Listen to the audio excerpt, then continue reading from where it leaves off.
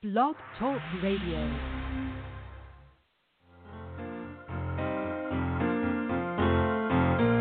And I got the HD blues, and my life feels kind of rough.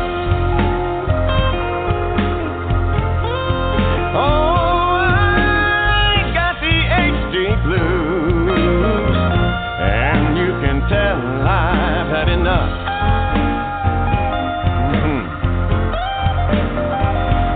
Though there ain't no cure yet for me, baby, I won't ever give up.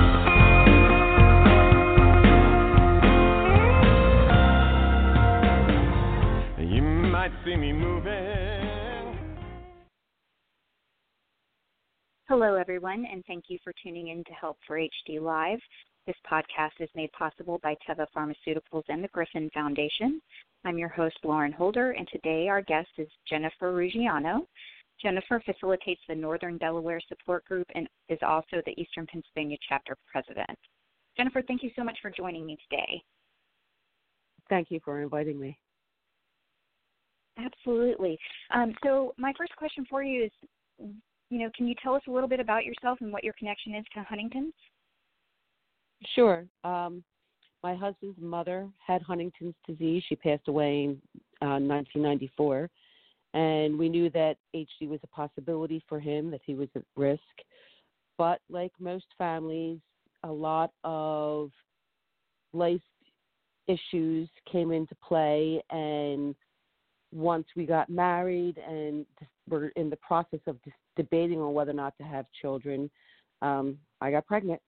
And he was diagnosed in November of 2000 with Huntington's disease. And at that time, we had two small children, two daughters, a 1-year-old and a 3-year-old.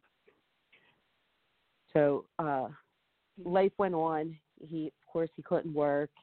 In 2004, our younger daughter started developing focal seizures. And then from that point, they just got more intense and more frequent. And finally, in late December 2007, her neurologist kind of strong-armed me, rightfully so, to test her for Huntington's disease, which came back positive in March of 2008 with juvenile Huntington's disease.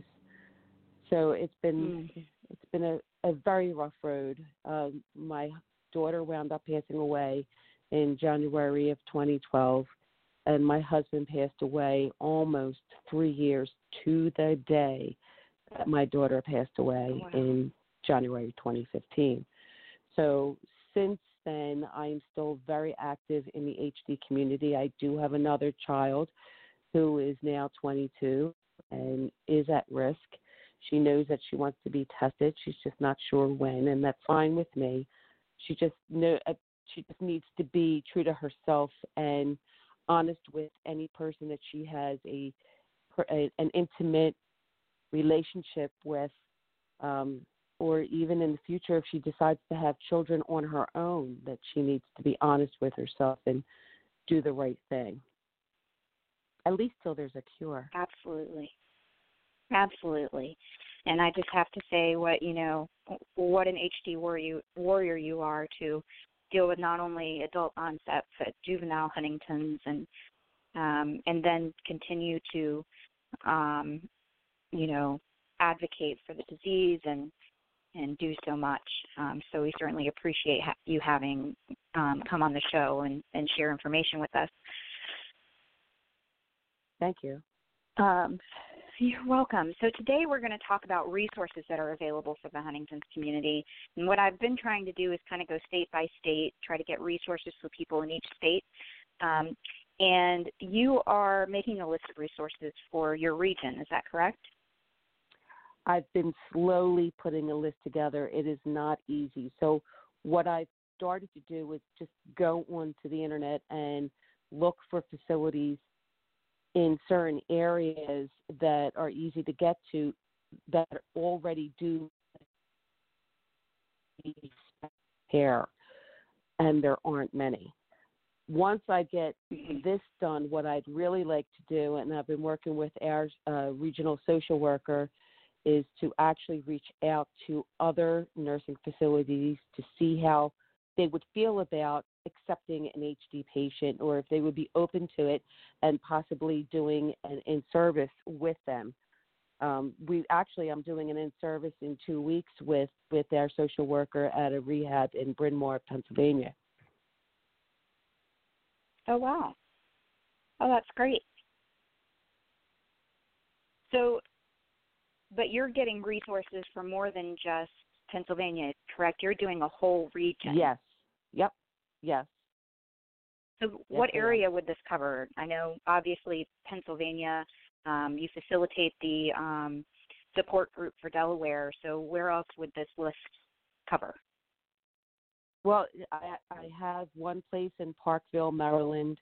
There's another place in Lakewood, New Jersey, another place in New York, and then there is a facility where my husband, along with his younger brother, both were in Bryn Mawr, which isn't the same place that I'm going to in a couple weeks, but it's another facility that does currently have HD patients. It's a very small facility, but they've been great with the people that I know that have gone there. That's great. Well, that's wonderful.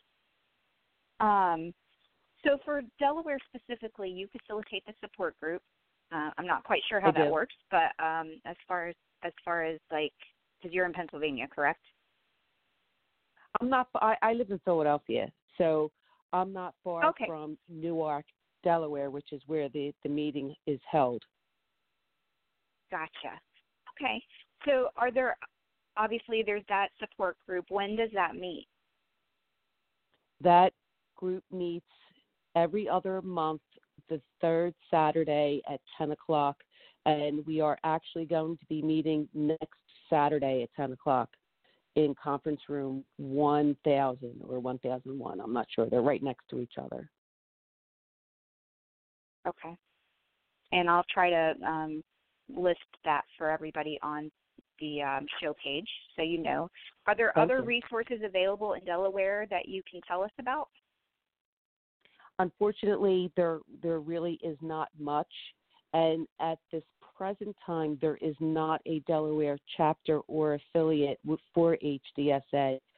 But while at the convention last week, I met with my regional director, who informed me that a woman who used to be on the New York board is currently living in southern Delaware and very interested in starting the Delaware affiliate and then eventually into a chapter, which would be amazing. That would be amazing. That's great. So there's hope for the future for Delaware and having more resources available. Yes, yes. Good. I'm so glad to hear that, because that was her. Yeah. Go ahead. That was, and actually I'll be speaking with her later on. But again, my hope is to, along with my other board members and board members from other chapters in our region, to start networking, to put together a list of smaller facilities.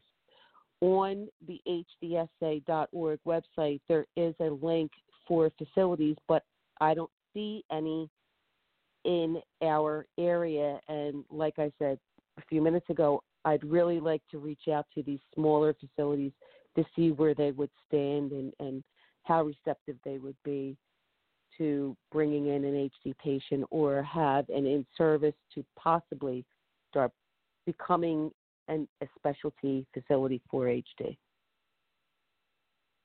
Yeah, and I think that's amazing, to go and do those in-service meetings and really talk to them. And it's something that we really need to do nationwide, because we find that, there aren't a lot of facilities that will take Huntington's patients. In fact, here in North Carolina, we've had a huge issue with that. So I love that you're going and doing that.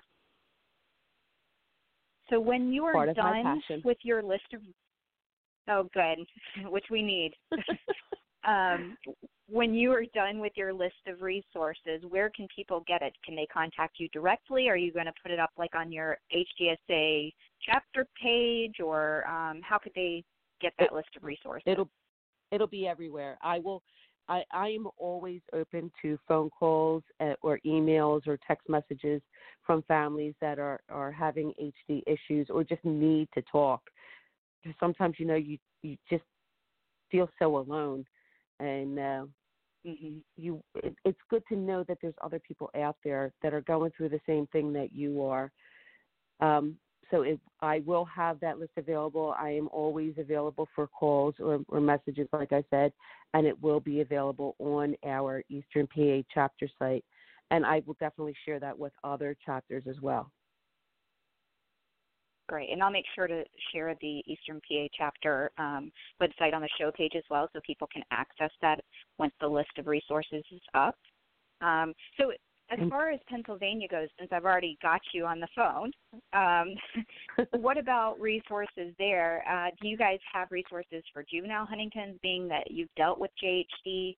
Do you guys have special support groups, or, what type of resources do you have in Pennsylvania? Nothing. And again, it's something that I would love to change. When my daughter was alive, it was ridiculously crazy in the house. So I had both of them home. My husband at that time was in a wheelchair. She quickly wound up in a wheelchair. Then I also had my other daughter, and it was just crazy. There was constant traffic in my house between nurses, aides, doctors, and of course my daughter and all of her friends. Which actually wasn't a bad thing, because she had a great group of friends, and they're still very close, who learned how to deal with a person with a disability, especially a child with a disability. And those kids became a help to me as life went on, and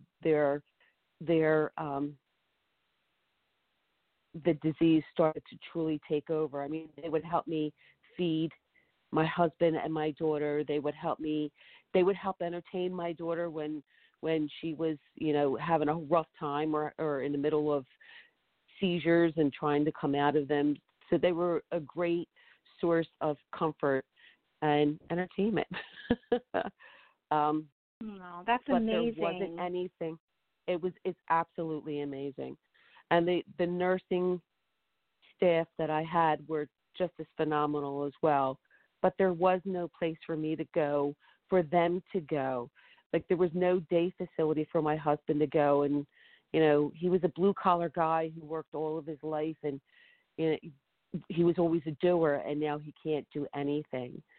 And then my daughter, she was young. She was so young, but there was nothing for her to do either. So other than what her nurses did for her, which I'm forever eternally grateful for, there was nothing. So, like, her nurses would take her out, and they would take her shopping, and sometimes they would take her to the nail salon and get her nails done.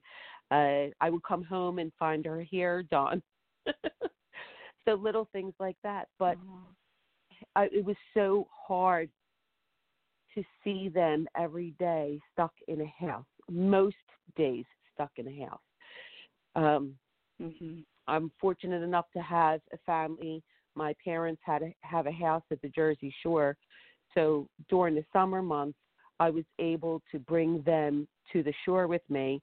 The only problem was I couldn't bring the nursing staff with me because it was out of state. So, you're flying solo at that time. And again, I was fortunate enough to have family that are very supportive. But if there was some place where a family member could send their loved one for a few hours, just so that they can, that person affected by HD can have the social interactions that everyone needs on a daily basis. That's my dream. My dream is, and I've said this forever, when I hit the lottery, and note I said when, the first thing I'm going to do after I take care of my house is I am going to build a facility strictly for people with these neurological disorders that are younger, that have no place to go. And I want it to be a long-term care facility as well as a day facility with doctors and nurses that specialize in everything, not just the aspect of HD, but it's so difficult to find an eye doctor that will see an HD patient, a dentist, a foot doctor. Any of these specialties need more exposure to people with HD, and it's just, you don't find that here. Right.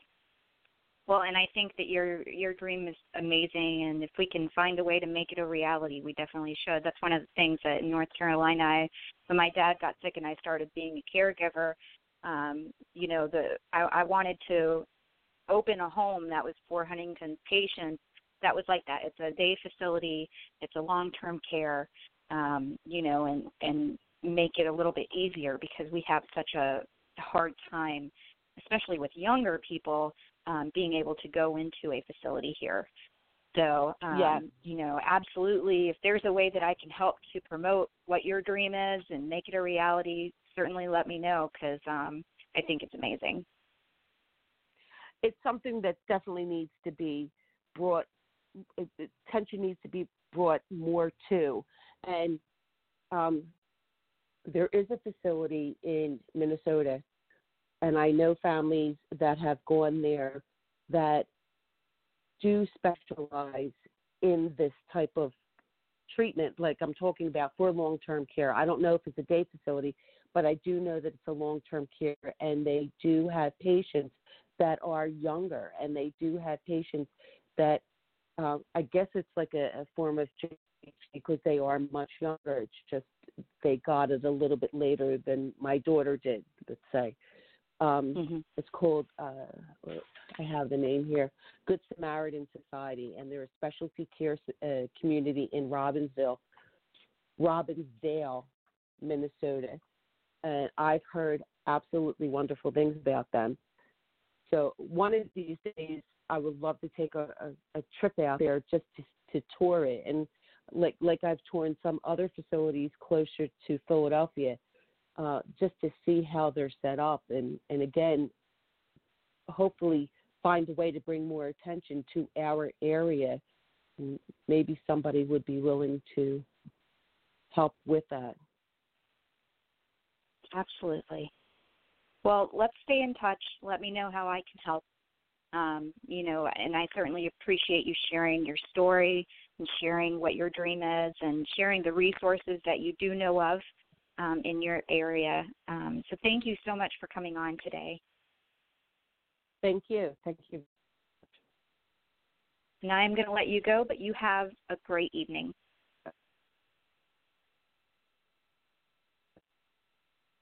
Take care.